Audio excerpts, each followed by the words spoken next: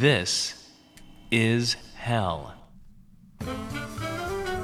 Money is the root of all evil, and capitalism is all about money, so you do the math.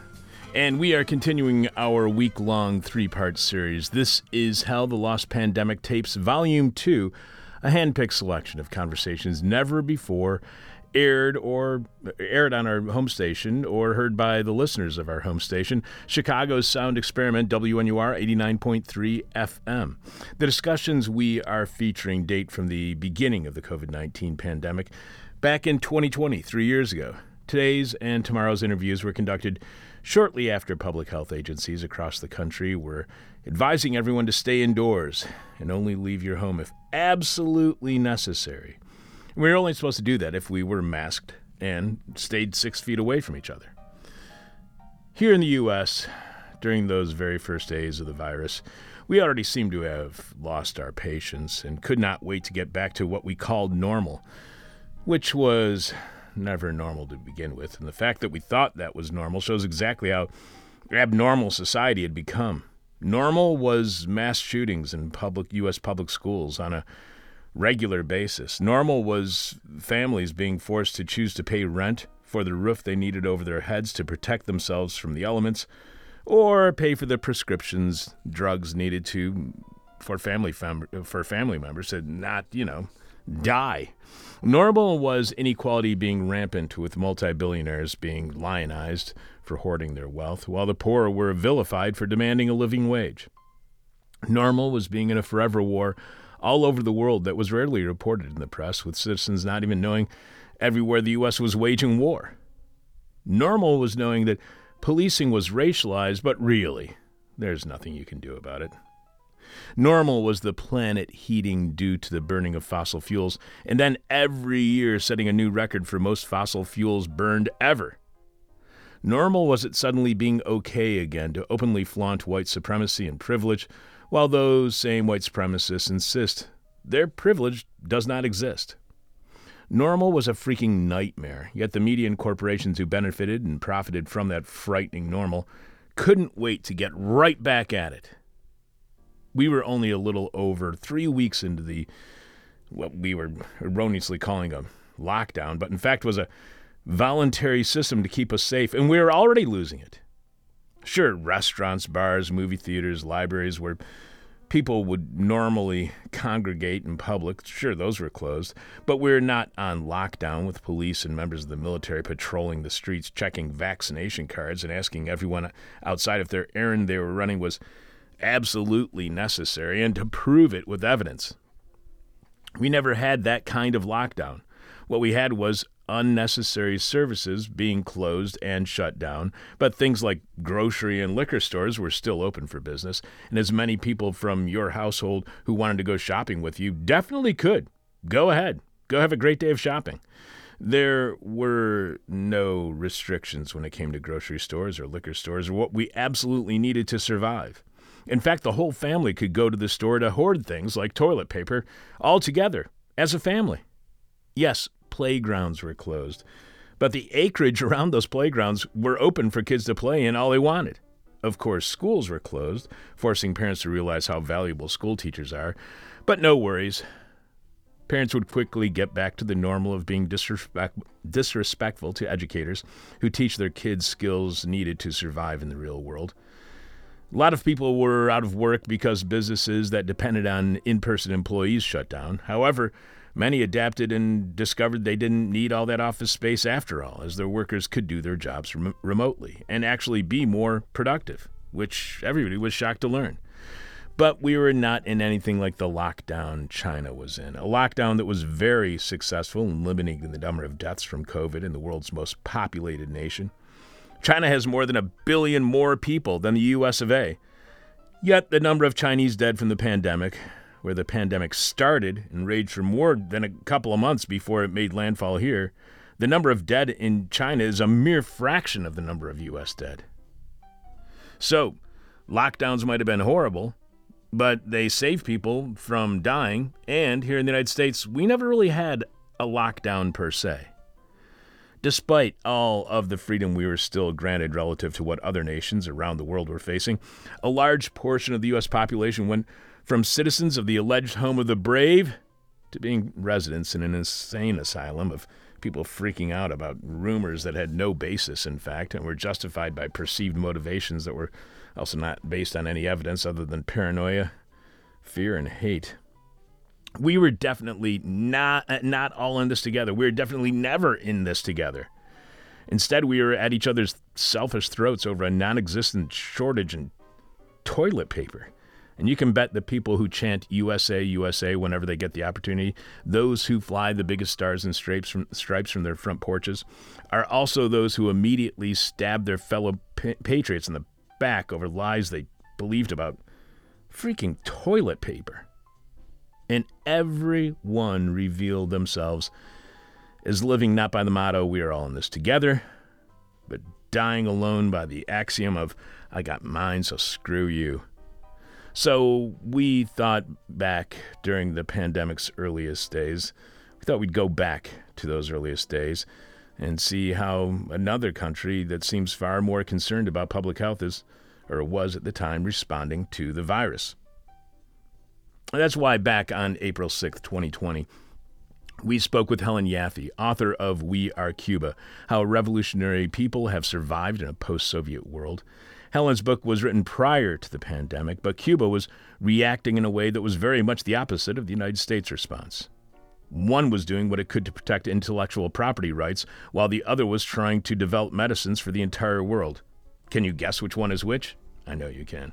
3 years and 5 days ago, here's how I introduced that morning's show featuring our talk with Helen on Cuba, an interview that was selected by listeners as one of their favorites of 2020 and was replayed during our end-of-the-year Best of Spectacular. At the time of the conversation we were about to share, Bernie Sanders had just commended Cuba for their universal health care system, proving to be better prepared for a health crisis like the pandemic than the U.S. was with its for-profit health care system. So, on the show, I said, Bernie Sanders was berated for making favorable comments on 60 Minutes about Cuba's healthcare system. Interviewer Anderson Cooper immediately questioned Sanders' praise for Cuba's medical system because, well, you know, if it's Cuban, whatever it is readily dismissible by the U.S. media because it must be communist and therefore evil. Well, it turns out that Sunday, February 23rd, 2020 interview was rather prescient, despite Sanders being attacked for those comments again during the Democratic presidential candidate debate a few days later. Now, you probably do not know this, and nobody knew it at the time of our interview, because it was, and still is, not being reported in the U.S. media, despite at least 4 24/7 news channels covering the virus every day. But Cuba discovered a wonder drug early on in the pandemic that was addressing the worst aspects of coronavirus. It wasn't curing, it wasn't a vaccine, but the worst symptoms of COVID-19 were being addressed by a vaccine early on, in early April of 2020. Cuba was also sending their medical teams around the world to help combat COVID-19. Meanwhile, the U.S. was begging for retired healthcare workers to return to their old jobs so there will be enough to care for the vast amounts of patients that were expected in emergency rooms that week. So why was the media so dismissive of Bernie Sanders' claims about Cuba's healthcare system being more prepared and doing more to help the global community in surviving COVID-19? And why weren't they reporting on any of the good that Cuban medical teams were doing around the world? And if then President Trump kept making all these far too optimistic statements under the logic that he's trying to give us hope, then why not tell us about the hope of the Cuban wonder drug that seemed to have been doing such a good job around the world? Why weren't we using that drug yet? Simply because we were anti-communists? So, we had Helen on to find out all about what Cuba was doing to fight the virus, and why it shouldn't surprise any of us that Cuban healthcare workers were becoming heroes around the world, except for here in the United States, where we had a shortage of healthcare workers. Meanwhile, Cuba was giving their supply of healthcare workers to the service of the world. Helen is a lecturer on economic and social history at the University of Glasgow, economic historian, and again, author of We Are Cuba, How a Revolutionary People Have Survived in a Post-Soviet World. Since 1995, Helen has spent time living and researching in Cuba, and you can follow Helen on Twitter, and I suggest you do, at Helen Yaffe. I am your bitter, blind, broke, gap-toothed radio show, live streaming, and podcast host, Chuck Mertz. Producing is Dan Hill. Dan, how have you been? It's been a couple of weeks. It's been many moons since I last saw you. So what's new by you? Not much. I talked to my sister last night. It's nice. She lives in the Big Apple. Oh, really? What part? She lives in something called Park Slope. Oh, yeah. I haven't been because I live in this sleepy burg. I live in this cultural backwater, the city of broad shoulders, they call it. But you know, that comes at a price because she's crawling with mice in her expensive apartment. Oh, really? Yeah, she said one looked right at her. She murdered one, so that's one down. Murdered one? Was it like she premeditated? Set a trap. Well, I mean, in as much you don't set a trap hoping to fail. She wanted to achieve, but I think the weight of the thing struck her when she heard it mewling, gasping, because pain is fractal in a way, you know? Well, tell her don't get those sticky traps. Those are far worse, because the horror show that happens when two mice are stuck in a sticky trap together and have no food. Oh, my goodness. Yeah, it's a She got nightmare. one of those Zizek-like traps, murder without murder, you know, because it has a box. It's like a killing box, and they go in there, and then you don't have to see it. You just hear it. And then she bribed her housemate to take it out of her room. So and throw it out? Exactly. Yikes. Yeah, we have a real rat problem over by our house. And No joke? Oh, my God. It's gotten so bad that the ground is starting to cave in at certain parts over by the trash cans. Because from the weight of the rats? No, from them burrowing so much underneath. Oh, wow, okay. It's just become like a cave and fallen down. Yeah. Pete had a building over on Oakley, I think, where the sidewalk actually collapsed because they had burrowed so much underneath the sidewalk. He's got a building right here where they're getting in through the windows. When we came in today, the windows had been busted out, presumably by a gargantuan king rat. I assume so. And by the way, Mel had a record night the other night. Yeah. He killed 3 rats. That's pretty good. One night within a couple of hours. Ate one entirely, ate half of the other one, then just killed the other I one. could see you're busting with a father-like pride. That's cute. I'm very proud of Mel for killing all those rats that we don't need in the back. Yeah. So, Dan, please remind us, what is this week's question from hell? This week's question from hell is, what kind of shock and awe tactics do you employ to get what you want? This is in relation to our 20th anniversary commemoration of the war on Iraq. The person with our favorite answer to this week's question from hell wins your choice of whatever This Is Hell swag you want. The This Is Hell t-shirt, the tote bag, the face covering, and the face mask. The coffee mug, the trucker's cap, the winter beanie, or toque if you prefer, as well as the This Is Hell Guide to the 21st Century flash drive featuring dozens of interviews from the 2000s. You can check out all of our merch right now by going to thisishell.com. You can leave your answer to this week's question from hell at our Facebook page, facebook.com/thisishellradio, or you can direct message it to us via Twitter at thisishellradio, or you can email Chuck at thisishell.com. But as always, we will be announcing this week's winner at the end of this week's show, so we have to have your answer by the end of tomorrow's show. If your answer is our favorite, like I said, you get any piece of swag that you want from thisishell.com, and you can see all of our stuff when you click on support. Coming up, Cuba's immediate response to the outbreak of the COVID-19 pandemic. We will have This Week in Rotten History. Dan will be sharing more of your answers to this week's question from hell, and we'll tell you everything happening on tomorrow's show, including this week's final guest. Look around. This is hell. This is hell. Cuba is a very misunderstood nation where outsiders apply irrelevant economic indicators to display the nation's lack of development. It's almost as if there is an intentional cluelessness when it comes to Cuba, as if the revolution never existed and no longer does. It's as if outsiders can't wrap their minds around the fact that Cubans like Cuba. And right now, what's not being understood about Cuba is the response to the global pandemic. Here to help us understand Cuba better, lecturer in economic and social history at the University of Glasgow, Helen Yaffe is author of We Are Cuba, How Revolutionary People Have Survived in a Post-Soviet World. You can follow Helen on Twitter at Helen Yaffe. That's Yaffe. Welcome to This Is Hell, Helen. Thank you for inviting me. It's great to join your show. Thank you so much for being on our show. Let's start with some of the more breaking news. On Friday, the Associated Press reported for 2 years the Trump administration has been trying to stamp out one of Cuba's signature programs, state-employed medical workers treating patients around the world in a show of soft power that also earns billions in badly needed hard currency. Before we even go farther in that story, is this an expression of soft power by Cuba? How do you feel about the way that the AP frames that? Well, it is true that Cuba's medical exports, or the export of medical professionals, has been a very significant source of revenues for the country. But we have to locate that historically. That only emerged after the revolution had practiced medical internationalism for several decades. So it was very early on, the revolution took place, obviously, 1st of January 1959, when Batista flees and the revolutionaries seize power. At that point, there were something like 6,000 medics or doctors in Cuba, and half of them left. They joined the exodus of some million professionals leaving the island, mainly for the United States, although not exclusively. And yet, the following year, in 1960, there was a very severe earthquake in Chile, and the Cubans sent some of their precious very needed medics to go and to contribute to emergency medical aid there.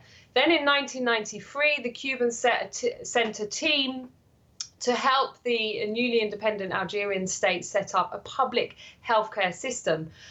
Consequently, many people will know that the Cubans sent soldiers to assist national liberation struggles, particularly in Africa, but they were almost always accompanied by medical personnel who provided much needed assistance to populations who had absolutely no medical access. So this kind of pattern continued. So the form it took was either assistance in an emergency situation or in collaboration with a state helping to set up a public healthcare infrastructure. However, it was only after the relationship with Venezuela developed under President Hugo Chavez and the famous Oil for Doctors program that Cuba started to earn significant revenues from the export of medical professionals. And that was a proposal that came from the Venezuelan side.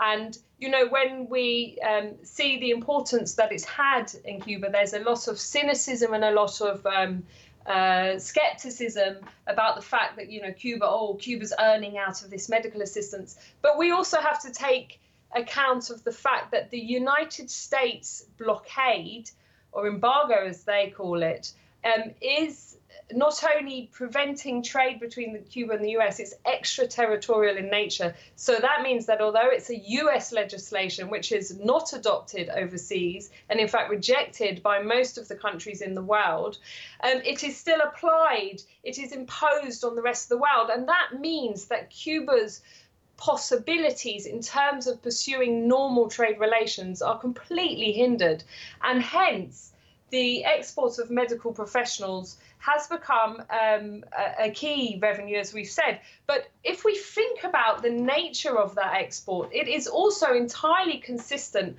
with the principles of the revolution, which have put healthcare and education at its heart. They are key principles. The idea that healthcare and education are universal, that they are free, that everyone is given access, and they are not existing in Cuba as part of a parallel system where the wealthy can opt out into private care.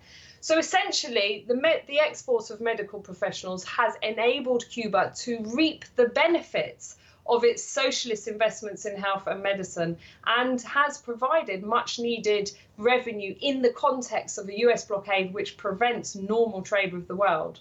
So I know this is a weird way to phrase it, but is Cuba more than a medical threat to U.S. global domination than it is a military threat to U.S. global domination? I know that's a weird way to phrase it, but I hope you understand what I'm trying to say.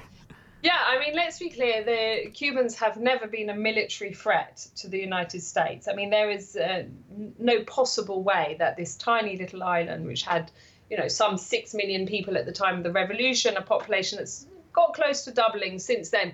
It has not presented any sort of military threat towards the United States. The Cubans have a claim against the US. They have a document with a lot of detail provided about acts of terrorism and sabotage launched from the US or with the support of US authorities, which have claimed the life of, I can't remember the exact figure, but it's something like 3,400 Cubans over the period of the revolution. Now, the same cannot be said in the other direction. So let's be clear that Cuba has never presented a military threat. What Cuba has presented is a political and ideological threat.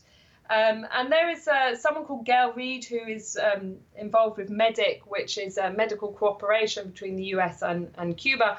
She pointed out that, healthcare globally, the private healthcare sector operates on the same principle as all, free market exchange. It's demand and supply. So in order to keep demand high, you have to, which means that the price that people will pay to access medical care will be high. You have to limit the supply. Now, what Cuba does with its immense program of graduating medics and all sorts of healthcare professionals, because it's not just doctors, is it raises the supply of medics around the world, and it undermines the free market, the capitalist market, the commodification of medical care. So, when you have the US, this incredible battle you're having in the US just to establish a basic system of public healthcare, which doesn't, cost the earth and isn't run by insurance companies that will scandal and do anything they can not to pay up and so on. This incredible battle you're having is undermined by the example of Cuba as a small Caribbean nation subject to hundreds of years of colonialism and then imperialism and then the brutal punitive US blockade, is able to provide healthcare for all. But not only that, has sent some 400,000 healthcare professionals around the world in over 160 countries. So the threat of Cuba is the example of an alternative way of organizing society and a mode of development that puts human welfare at its center. And that is both the links to your question about soft power and links to your question about the Cuban threat to the US. In your book, We Are Cuba, you write that for years students of Cuba were conditioned to believe that the revolution's trajectory could only be understood by reference to Fidel Castro's biology or psychology. Then Fidel ailed, he resigned, he died, but the revolution lived on. Raul Castro took over. He was referred to as the brother, if that explained his governance, the reformer, as if a peaceful transition to capitalism was assured. Raul came, he reformed, he resigned, and the socialist system prevailed. So if it wasn't the Castro brothers who explained the endurance of the system, then other factors must account for its survival into the post-Soviet world. Have we been too distracted by all the talk about what the revolution was doing wrong to inquire about what it was getting right and how? So in February, during a 60 Minutes interview, Bernie Sanders was asked about comments he made back in 1995 saying Cubans did not join the U.S. in overthrowing Castro during the 1961 Bay of Pigs invasion because they educated their kids and they gave them health care and totally transformed society. Is that what Sanders was considering his comments? Was he considering what Cuba got right and how they got it right? And should we consider what rights-abusing countries get right and get wrong?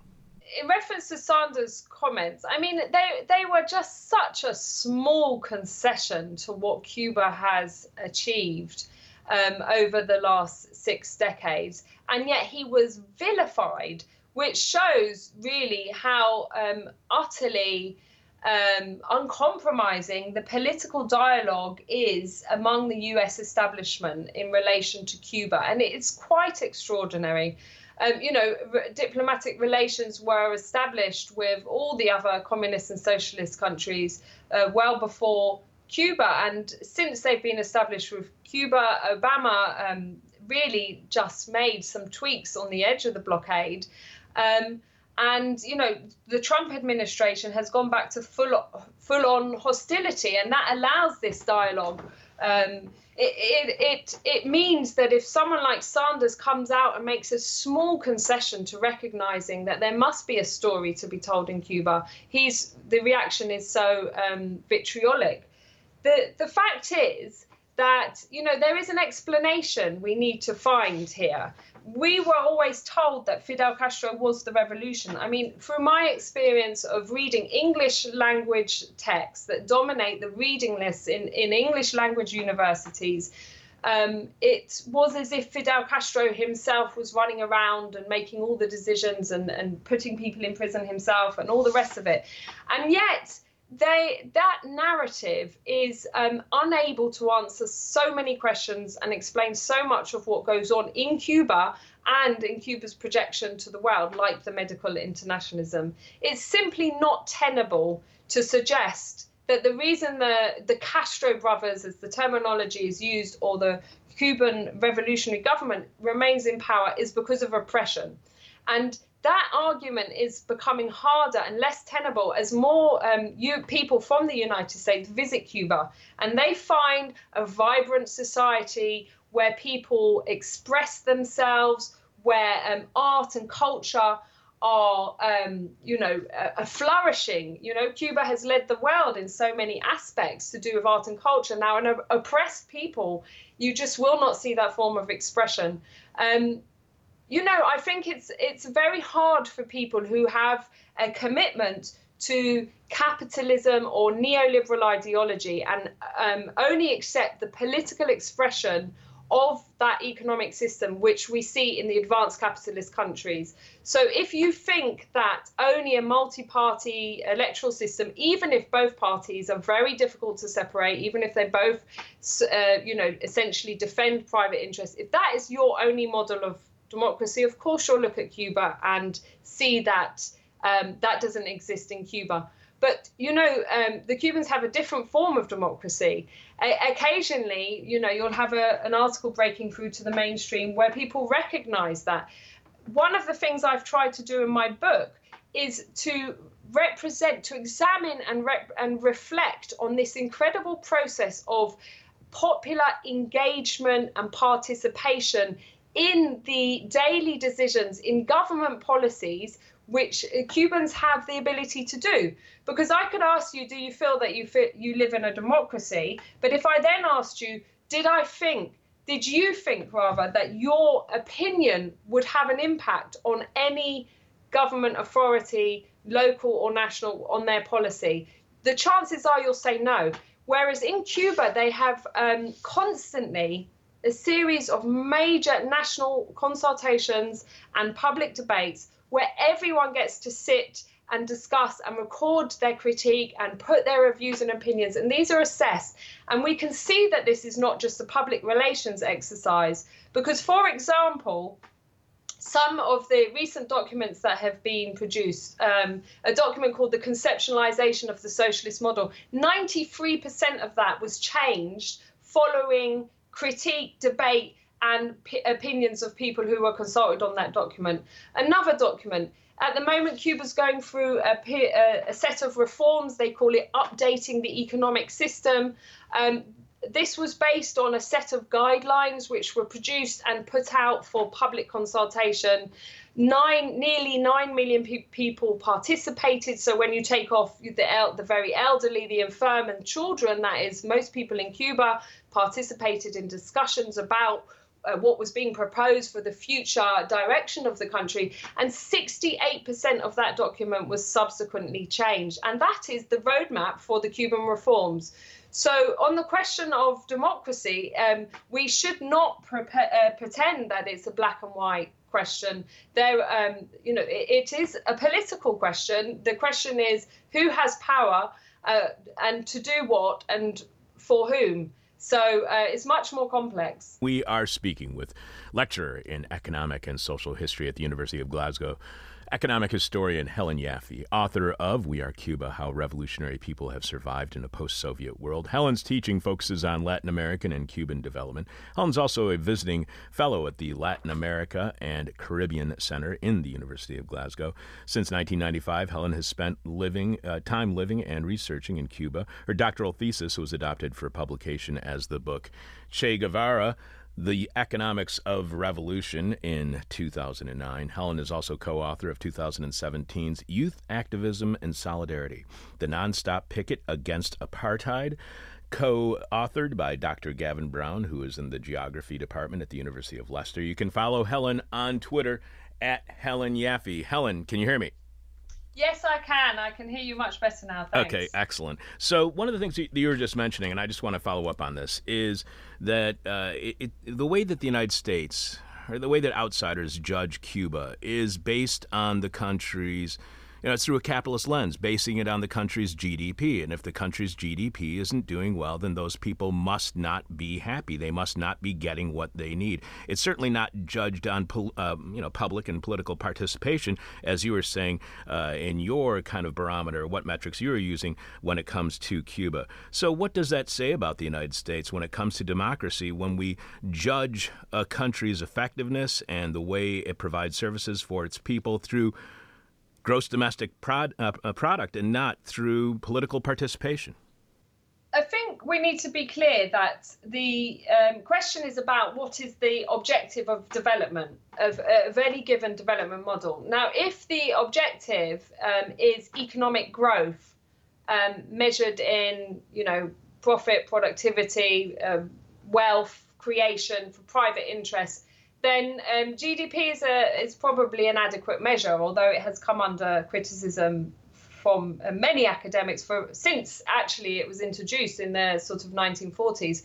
But, we would fail to understand anything about Cuba or to assess it on its own terms. So if we only take GDP as a measure of success or failure, I prefer to do what's called an imminent critique. What were the aims and objectives of the Cuban Revolution, and how successful have they been in achieving those? What obstacles have they faced, and what solutions have they sought to those problems? So really, I think it's fundamental to understand the Cuban Revolution at its heart has key principles to strive for national sovereignty, which we can only understand in the context of a small island nation that was under the yoke of Spanish colonialism and then US imperialism for centuries.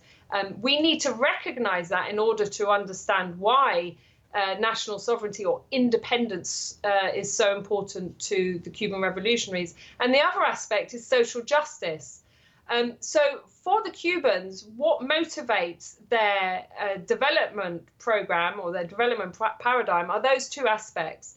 They will often take measures which seem to go contrary to improving GDP because those measures might violate social justice or national sovereignty. So, rather than just opening up to foreign investment in the sort of to pour into Cuba in the uncontrolled, rampant way that most of Latin America and Central America have done, particularly since the neoliberal period, the Cubans have controlled their natural resources. They have a long line of companies in other countries that are waiting to invest, and they are meticulously assessing every proposal to also make sure that foreign investment in Cuba is not based on cheap labor and sloppy environmental standards. So also in terms of the reform process, where they have legalized the development of small and medium-sized businesses, and they have shifted a lot of people from state sector employment into self-employment. They have reined those measures in when they believed that it was detrimental to the well-being of the poorest section of the population. And they've done those kind of things repeatedly. In the 2000s period, there was a moment, an episode in Cuba called the Battle of Ideas, which has been totally misunderstood and misrepresented, in my view, by outsiders, where there has been any examination of this process, because mostly it's not been known about or examined. And it was an incredible program. While Cuba was recovering from the special period of the 1990s, the economic catastrophe that they incurred with the collapse of the Soviet bloc, and as soon as they were able to harness some more revenues and the economy was starting to improve, they invested in massive programs to make sure that nobody in Cuba was being left behind. And they went house to house. They took the weight and measurement of every single child in the country, every under 16-year-old, to try and find out where there were children suffering from malnutrition, and to then send teams of investigators to work out why. Was it because their fridge was broken, therefore they couldn't store fresh meat? Was it because they had no one in their household at work? What was the situation? And they, these incredible social programs, which cost nobody knows how much, and which will not have helped to raise GDP, but that was not the objective of the revolutionary government at that time. So I think, if you want to just assess Cuba on GDP, I mean, actually, if you look back over the whole period of the revolution and you compare it to Latin America, its neighbors, we should not be comparing Cuba to the advanced capitalist countries. If you compare it to its neighbors, it hasn't done badly at all. If you look at the devastation wreaked on Latin America in the 1980s of the so-called lost decade, which mostly went up to the middle of the 1990s, then you can see that even under those statistics, Cuba's performance hasn't been as shameful as many commentators make out. But if you look at what it's achieved in terms of social welfare indicators, human development, Cuba is a small Caribbean nation which is categorized by the United Nations to have achieved high development. It's also the world-leading country in terms of achieving sustainable development. In 2006, the World Wildlife Fund pinpointed Cuba as, at that point, the only country that had achieved sustainable development, which means it was living within the carrying capacity of its ecosystem, so not destroying more quickly than the Earth could reproduce itself, but also raising the standard of living of its population.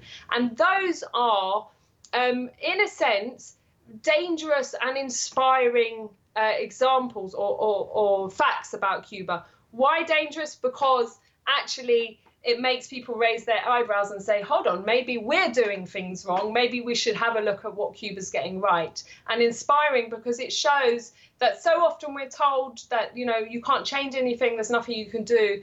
And the story of the Cuban Revolution is really one of a small oppressed population that rose up and took matters into its own hands.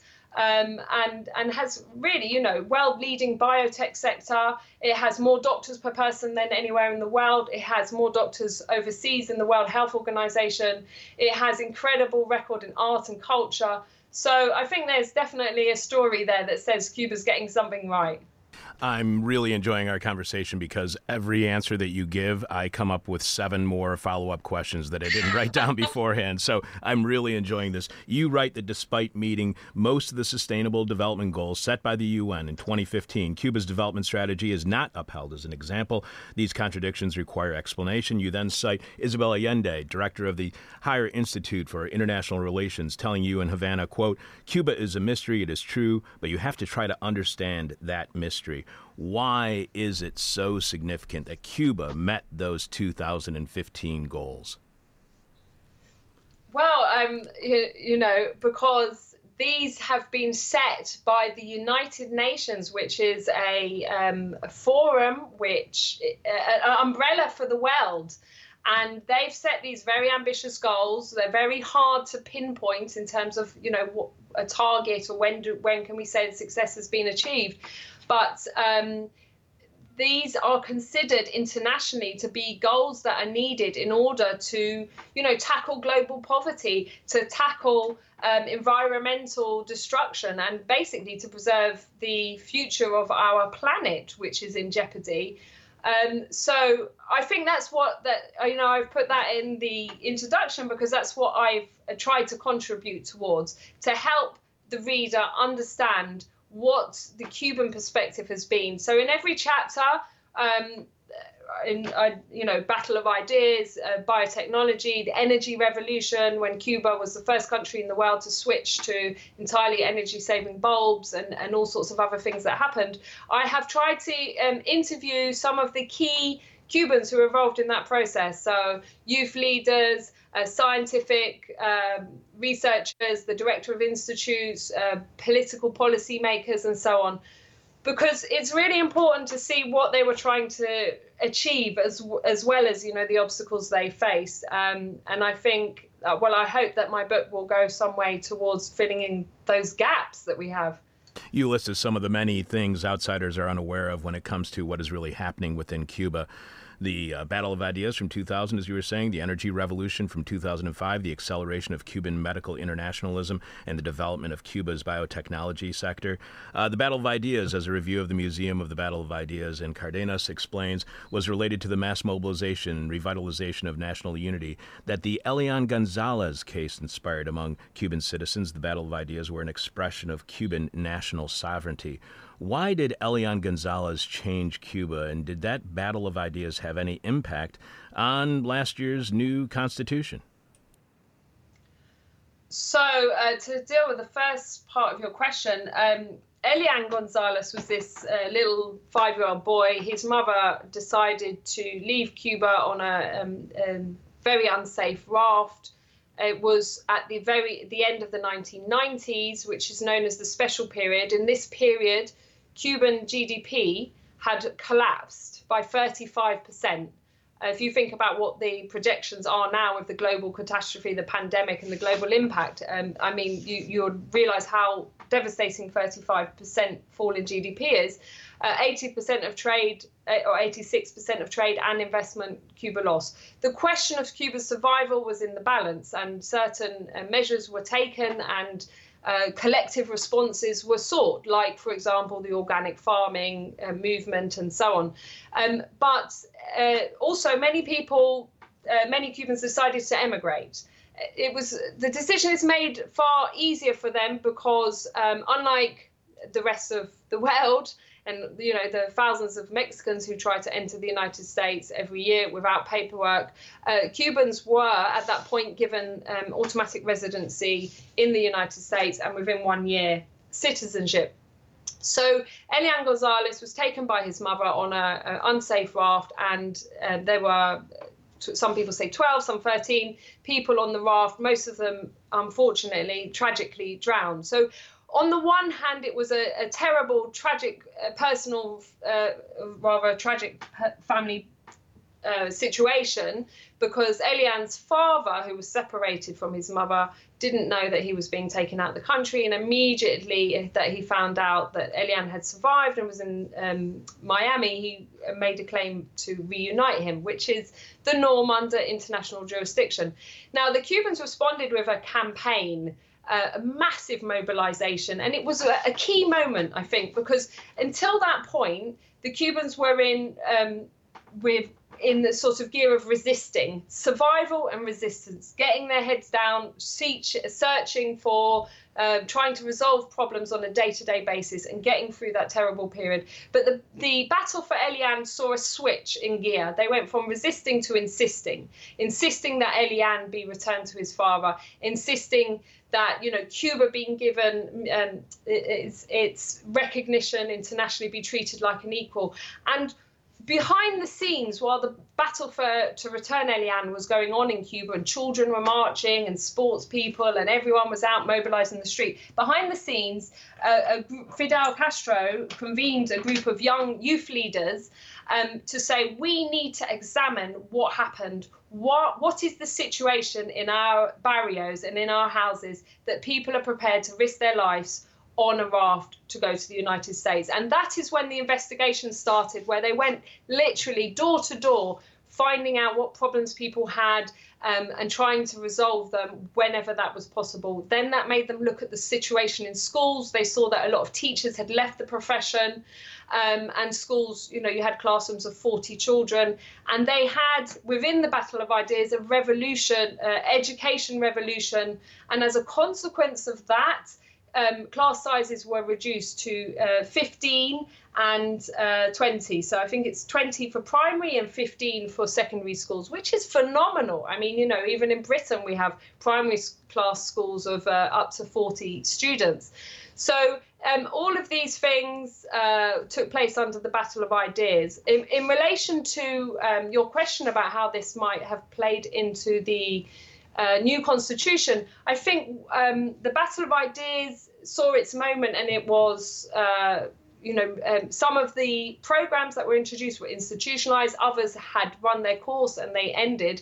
But what it did is re-emphasize the role of youth in the revolution and the ability of the revolution to constantly rejuvenate its leadership and its activism. And secondly, it sort of validated the importance of mass mobilization in Cuba and the idea that people must not be left behind, no matter how difficult the economic circumstances. We are always told these stories about how Cuba is a police state, how people are forced to follow policies almost at gunpoint. If you dissent in any way, you are thrown into prison. These are all the stories that we are told. How does the socialist revolution in Cuba include those who might otherwise want to be excluded from a socialist system? Well, the Battle of Ideas is a really good example, as I point out in the book. So in this revolution in education and the Battle of Ideas, it relied on young people who were outside work and employment. In other words, young people who were, as Fidel saw it, potentially, going to hang around, commit crime and end up in prisons. And that was actually, it was a survey that the Cubans did of the prisons and the young people in prisons, finding out what how they ended up there, what the professions of their parents were, and so on. That led to some of the later Battle of Ideas programs. So that it has been one feature of the revolution to reincorporate sectors within new programs, to give them new agency. I knew people during the Battle of Ideas who had been involved in the youth communist movement and were disaffected and had dropped out. But when I went back to Cuba during the Battle of Ideas, they said to me, no, we've got to mobilize. This is really important. In relation to your question about a police state, I mean, this is an easy stick with which to beat Cuba. And clearly there are people who are in prison for opposing the government. But one clarification I'd like to make is they are not in prison because of thought crimes. They are in prison for violating the Constitution. And this is also associated with, or very tightly linked with the fact that there is a concerted operation or campaign by the United States to create an internal opposition in order to affect regime change. Most people will know about this from the earlier period, but perhaps they don't realize that, under the Bush Jr. Regime in the United States, they started to, they had these different programs of Free Cuba program, which had a plan for removing everyone in the government and imprisoning anyone who'd ever been in the Communist Party and so on when the US would, arrive in Cuba in response to some, domestic process or something. And basically, split up the public health care and education and introduce a market-based system. So these programs, Bush ended up spending $20 million a year on regime change programs. And that is money that is approved in the US Congress and the budget. And Obama carried on with that level of investment. I mean, they see it as an investment, right? Because they're investing in undermining the Cuban Revolution. Now, given that the average wage in Cuba is, they've gone up slightly, but we always used to say $20 a month. And there's all this money sloshing around from US government agencies and through different, third-party organizations and NGOs and so on. It is, incredible that there isn't a viable internal opposition within Cuba. And I think it's testament to the level of ideological commitment and dedication to the revolutionary government and also the idea of socialism. And secondly, it is actually incredible. There is so much liberty in Cuba. People will say, oh, no, in Cuba they have no freedom. But if you go to Cuba and you walk along the Malecon in Havana, someone will come up to you and say, oh, I hate the revolution. And they're able to do that. They're free to do that. So, there's a kind of hypocrisy there.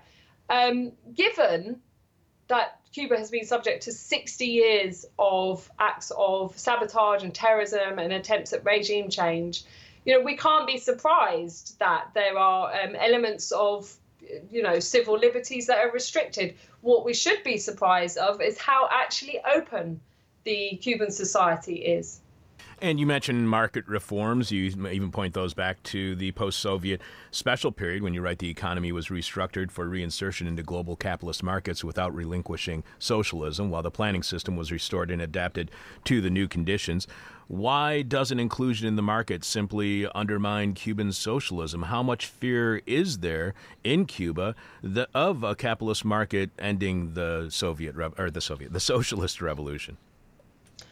Well, what Cuba's managed to do is to incorporate in the international capitalist market, but without relinquishing socialism, because the state retains a monopoly on international trade, and that is absolutely fundamental. What it means is that you're not, first of all, you're not decentralizing. You're not seeing the process that you saw in the former Soviet countries, where state-owned enterprises are suddenly the private property of whoever happened to be managing them for the state, and then they can, operate on a profit-based system.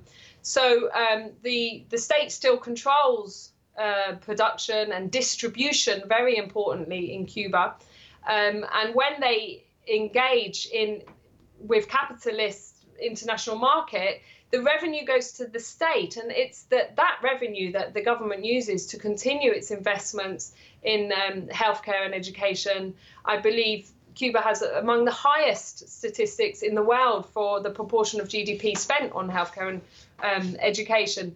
So the question of, this question is raised sometimes in relation to the Cuban medics that go abroad. And this criticism is that, the host country where the healthcare professionals go pay the Cuban government. They don't pay the Cuban medics individually. And the Cuban government keeps some 80% of that payment and pays the medics 20%. And, that is correct. But the whole idea is that the state uses that revenue to continue to invest in the social welfare system. None of those medics have paid anything for their own education in Cuba, and they are confident that their children will go through university education entirely free. And 96% of Cubans own their own home. If they pay rent, they're legally not allowed to pay more than 5% of their income. Access to sport and culture is extremely cheap, heavily subsidized, likewise transport. So it's very difficult to look at things like a doctor's wage and make a conclusion, because if you gave a financial value to all of the things that all Cubans get as free access to, then actually the equivalent salary would be much higher. We should know, in terms of these questions, you can't eat money. What matters is not the amount of salary, it's what you can obtain with that salary and what standard of living that gives you.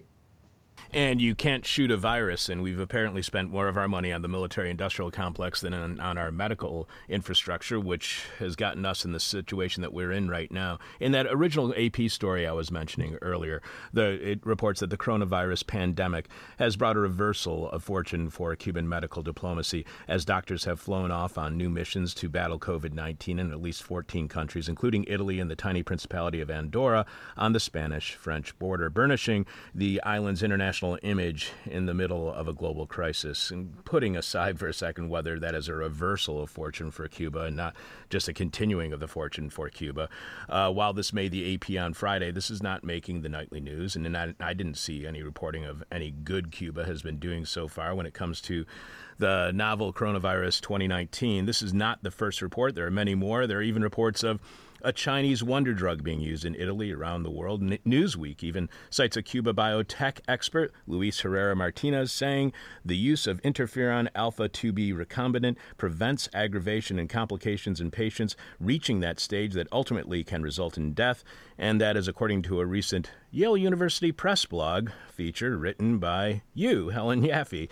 And so how much promise does this drug show? Is the cure, or a cure, out there that we are not learning about here in the States because we have a news and media blockade as well as a trade blockade when it comes to Cuba?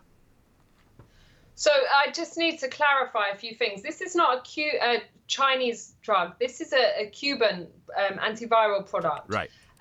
And since I wrote the blog, some people have contacted me saying, oh, Wikipedia doesn't say that the Cubans, have a manufacturer for this. And there are other manufacturers. So just to be clear, the Cubans were working with interferons at the same time as biotech companies in the West.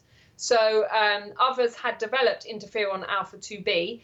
What the Cubans did is carry on working with it and managed to get, as they say, 99% purity, which means it's very effective and it's low toxicity and quite safe. They have used interferon alpha-2b for hepatitis, I think it's B and C, and for shingles, for HIV and AIDS, and various other things. So when the outbreak of COVID-19 began, the Chinese National Public Health Commission instructed a Cuban-Chinese joint venture, which was already producing it, to increase production because it wanted to adopt it among this array of products it was, experimenting with in a sense, or trying to use to combat COVID-19. And this was the Cubans have been producing this in Cuba since 1986, but in 2003 they set up a joint venture in China, which was producing the same thing among many other products. And there's a whole chapter in my book about how interferons, the work that the Cubans did with interferons in 1980 was what launched their biotech industry. It was a catalyst, but they set out on that road with assistance from US medical scientists and European medical scientists. So the Cubans have never claimed to be original with that. They've also not claimed that interferon alpha-2b is a wonder drug for COVID-19 because it's way too early to prove it. What we can see is that the Chinese National Public Health Commission has put interferon now at the top of the list of recommended antiviral drugs for treating COVID-19. So it seems that it is producing good results in China and elsewhere.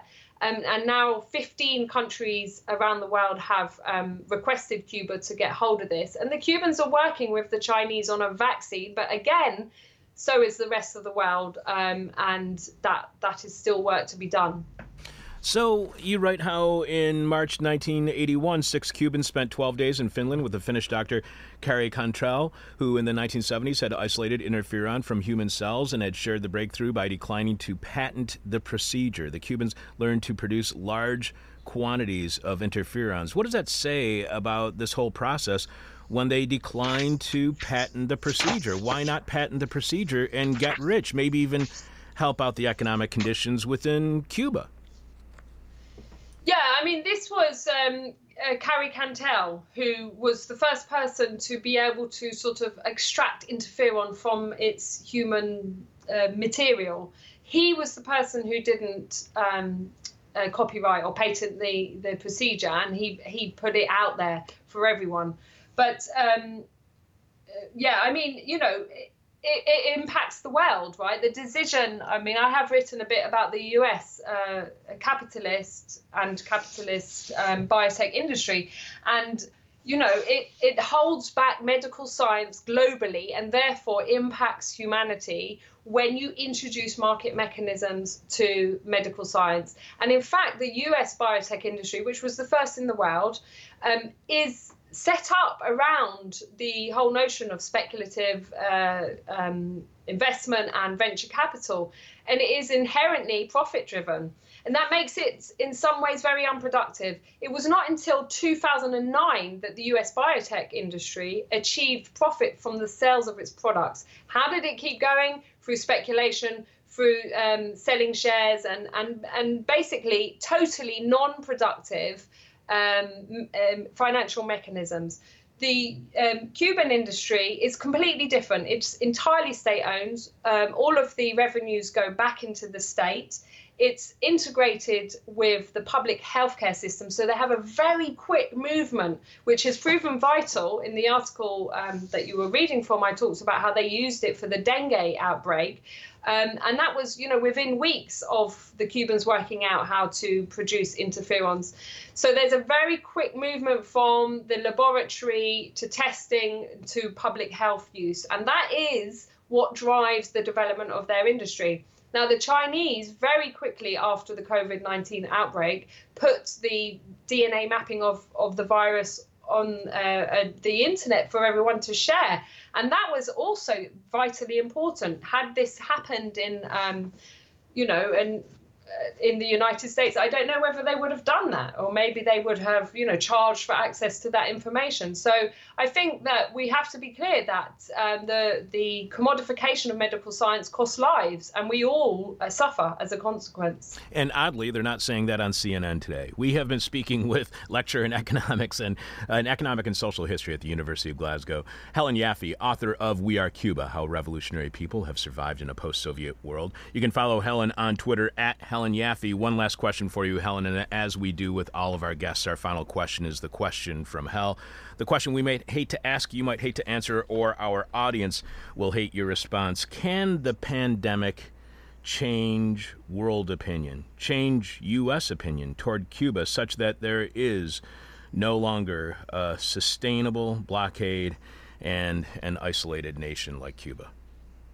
I'd like to hope so. I mean, we saw a heroic effort of the Cubans in combating Ebola in West Africa, which was recognized by Obama when he announced rapprochement. But the world seemed to have forgotten.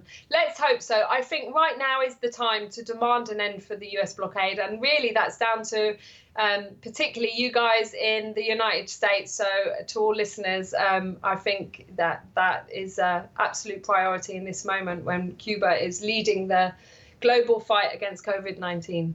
Helen, I cannot thank you enough for being on the show. This is not only an amazing book, the blog post that you had at Yale Press is also really fascinating. All of our listeners throughout this whole COVID situation should be reading Helen's work. I really appreciate you being on the show with us this week. Thank you so much for being on. Thanks for the invite. You've been listening to a This Is Hell interview. For more interview hell, and to support the show, visit thisishell.com.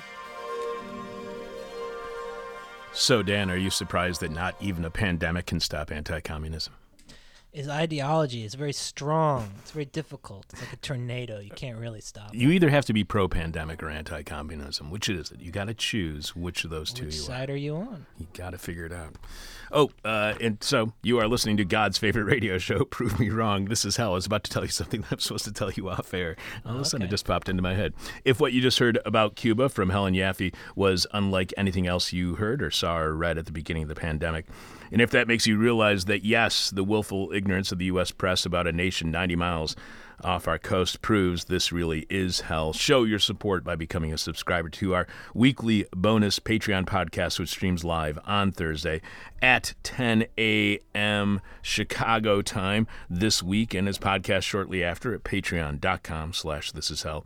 Or you can show your support for a completely listener-supported This Is Hell by visiting thisishell.com and clicking on support. Dan, please remind us, what is this week's question from hell, and tell us how our listeners are responding so far. I know we have another answer on Discord. I don't know about where else. Yeah, we got answers. Oh, This sweet. week's question from Hell is, what kind of shock and awe tactics do you employ to get what you want? Over Facebook Way, SLS answers our question with a question. What kind of, he asks, what on earth makes you think I get what I want? This is Hell. That's a good point. Yeah. David I answers charm offensive / offensive charm. We got a few new ones on Patreon. Riley J says revealing Quato. You know what that is? I had to look it up. It's from Total Recall. It's that puppet that comes off of that guy. And it's like, Quaid, get to the reactor. So this is a joke I made during the Patreon monologue about the huge hernia that I have right now is it that's looking sticking like out of me. Quato? Yes. Kinda looks up at you? So I want to get one of those baby dolls from Yeah. a Salvation Army down the street and then Yeah. glue the parts on my hernia nasty. before my surgery. Yeah, you should. Because I thought it would be, open your mind, Quaid. Yeah. Looking like Chucky. That's a good one, then. It does look like Chucky. It does look like Chucky. I wonder if Puppets. it's just like recycled Chucky. Yeah, it's probably they had Chucky lying around at the movie Magic Factory. Because I always heard that the ELO spaceship was the Parliament mothership, and they just used it from one show to the next. Well, they would use the old ones like the Frankenstein's laboratories in a lot of those old 30s, 40s movies. Oh, right, for all their props on the Yeah, set. it's That's just right. the same stuff. Yeah, exactly. It's just sitting somewhere in a warehouse. Kind of neat. What a side tangent on Quato. Yeah, Quato. Fabio L. Echoes SLS by saying, I don't get what I want. And then over, Discord way, we've got user Uradolf, who answers synchronized farts. Very nice. That's very Uradolf. classy. And and classy. that's all she wrote Keeping for it the classy. question from Hell. The person with our favorite answer to this week's question from Hell, as always, wins your choice of whatever This Is Hell swag you want. You can check out all of our stuff right now by going to thisishell.com and clicking on support. You can leave your answer to this week's question from Hell at our Facebook page. You can tweet it at us. You can email it to me, chuck at thisishell.com, but we must have your answer by the end of this week's show. We'll have the rest of your answers to this week's question from Hell tomorrow. It's time for nasty, gnarly, nauseous, naughty, nerdy, icky, drippy, sticky, goopy, gloppy, globby, gory, This Week in Rotten History. In Rotten History, April 2nd, 1979. 44 years ago this week, an accident occurred at a research center near the Soviet city of Sverdlovsk, known today as the Russian city of Yekaterinburg, which during the Cold War was a major center for production of military weaponry and supplies. Okay, let's see. Accident in a late 70s Soviet research facility in a military town. Got it. According to one account, a faulty ventilation system in a secret biological weapons lab released a cloud of the pathogen responsible for anthrax. The deadly spores were caught on the wind and spread through the area nearby as workers and residents quickly became ill. Local authorities launched a public health response, including vaccinations, disinfection with chlorine, and distribution of antibiotics. Despite those measures, at least 68 people still died, and some experts have claimed that the real death toll was probably much higher. An undetermined large number of livestock animals were also killed. At the time, Soviet authorities put out a cover story claiming that the anthrax outbreak was a natural one caused by contaminated meat. Always blaming contaminated meat. Not until 1992, after the breakup of the Soviet Union, did Russian President Boris Yeltsin issue a public admission that the pathogen had come from a biological weapons lab, and still to this day many Russians are nostalgic for the Soviet era, which tells you how much Russia must suck today. A group of Western scientists, who were later allowed in to investigate, concluded that the outbreak could have been much worse. Prevailing winds had carried the deadly spores away from the city center, but if they had blown in the other direction, thousands more people could have been killed. So I guess there's a bright side, as thousands more could have been killed. A bright side in this cover-up of a Soviet-era accidental anthrax release from a secret biological weapons research center, a leak that killed innocent people living nearby who didn't know their neighbor was really a secret bioweapons lab. Yes, there's a bright side to that story. It's rotten history, but it can always get worse, I guess. Also in Rotten History, on April 2nd, 1988, 35 years ago this week, a group of 11 skydivers, and this is Rotten History, so as always, an incident involving skydiving will not end well. A group of 11 skydivers left a sport parachuting center near Raleigh, North Carolina for a Saturday afternoon adventure. Among them was Ivan Lester McGuire, and they're mentioning all three of his names, so I'm afraid it's going to be an assassin of some political leader. Ivan Lester McGuire, a 35-year-old veteran of more than 800 jumps, whose ambition was to become a professional skydive photographer.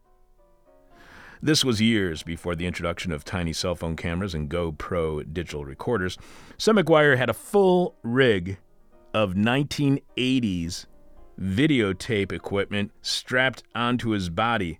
But get this, he had already taped other skydivers on 2 jumps that morning and was now ready for his 3rd jump of the day. That's right, this guy had extra weight strapped all over his body and survived 2 jumps. And this is like the early or the mid 80s, so that video equipment is like beta stuff, and it's probably weighing like 15 to 30 pounds at least. And yet this guy's already survived 2 jumps in a row.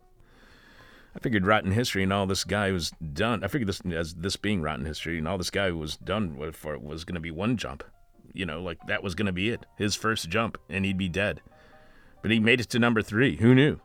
As the plane climbed to the altitude of 10,500 feet, the other skydivers excitedly put on their parachuting gear and went through the items on their checklists. McGuire was excited too, as he checked his video gear to make sure everything was fastened and working properly. Finally, as the plane passed over the drop zone, the pilot gave the signal and everyone jumped out. McGuire's video recording clearly shows an instructor and a novice strapped together on a tandem jump, exiting the plane and soaring through the air. Just as their chute is seen opening, the camera suddenly begins darting around wildly. McGuire can be heard saying, "Oh my God, no." A few seconds later, the screen goes blank, and the tape ends, and all the excitement of preparing for the jump and making certain that he had strapped on his heavy video gear correctly, McGuire had forgotten to put on his parachute.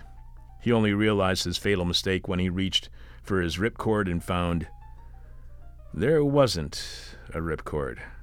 Moments later, he slammed into the ground at 150 miles per hour and was killed instantly.